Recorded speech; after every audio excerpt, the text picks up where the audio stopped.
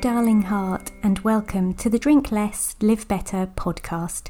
This is the podcast that helps you to see that drinking less doesn't need to be stressful, lonely, or boring.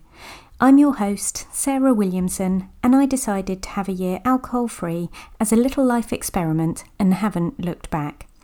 With my experience and training, I now help other women with their alcohol-free or drink less adventures.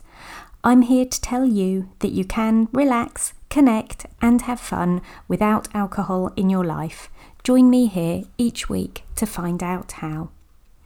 Today, I'd like to tell you a story about gifting alcohol. I was that person who gifted alcohol all of the time. To a friend when I went round for dinner, to a sports coach for helping my son, to a teacher for seeing through another school year, to a colleague for a birthday, to a family member at a party or anniversary, to hang on a second, this list could be very long and will be repetitive. I gifted alcohol to most people for most reasons, and I never thought anything of it. I never thought anything of it because it's an entirely socially acceptable gift. It's normal, it's thoughtful, it's nice. Oh, but is it? You see, I've changed my mind about alcohol. For all the many, many years I drank, I gifted the gift I'd have been most delighted to receive myself, a bottle of wine or a bottle of fizz. Every time I bought a bottle for a friend, I made sure I was choosing something I knew I'd seen them drink previously, or that I was fairly sure they'd like. But when I was choosing for someone who helped my kids or was an acquaintance rather than a friend, I just guessed at what they might like, but never considered for a second the fact that they might not drink. No one ever handed me back a present and said, "No, thank you." And why would they? We are taught to accept a gift and be grateful, aren't we? I bought all this booze for other people because in my drinking years, it was what I would have wanted as a gift, and it's easy and thoughtless. Now I try to put a bit more energy into gift giving. I try to learn a bit more about the person if I don't know them that well. I try to buy gifts that will be really well received. I happen to be someone who doesn't particularly love things, items, stuff that needs a home in my house.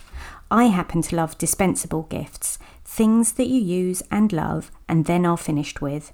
So I tend to now focus on that idea for other people. As a side note, alcohol brilliantly fitted into the dispensable category. Drink it and then recycle the bottle. Now, I love to receive and give fresh flowers or small plants for the garden, book or audio vouchers, lovely hand or body lotions, delicious chocolates, homemade goodies or nice notebooks. A bit more thoughtful and some effort required, but I feel so much better about not buying all that wine now that I'm not drinking it. I was recently given 2 bottles of fizz as a thank you gift for something I did for a colleague, which I gratefully accepted. I didn't want to appear rude, and I've added it to a box in my shed with a number of other bottles people have given me over the last 18 months or so. They sit there because they are lost in no man's land. I won't drink them. I'm unlikely to gift them on. I guess a guest might want a glass in the future. I don't know. They could be headed for the kitchen drain at some point. I feel no sorrow about that idea. They are just poisonous clutter taking up shed space, really. When I first went alcohol-free, I had no problem at all pouring loads of half bottles of spirits down the sink. I watched it drain away, thinking how glad I was that my body wasn't consuming those calories or toxins. Why would I gift anyone else a hangover when I don't want one myself? This is my gift, my act of kindness to my friends and family. No more alcohol as presents. Thank you for listening to this episode. Please listen in again next time. You can sign up to my 5-day Drink Less experiment and find out about working with me one-to-one at drinklesslivebetter.com. It would make me happier than a Buddhist monk if you would please subscribe, 5-star review, and comment on my podcast on whatever platform you listen. Imagine it like the tasting notes on the finest wine I am never going to drink. Thank you, and P.S. I believe in you.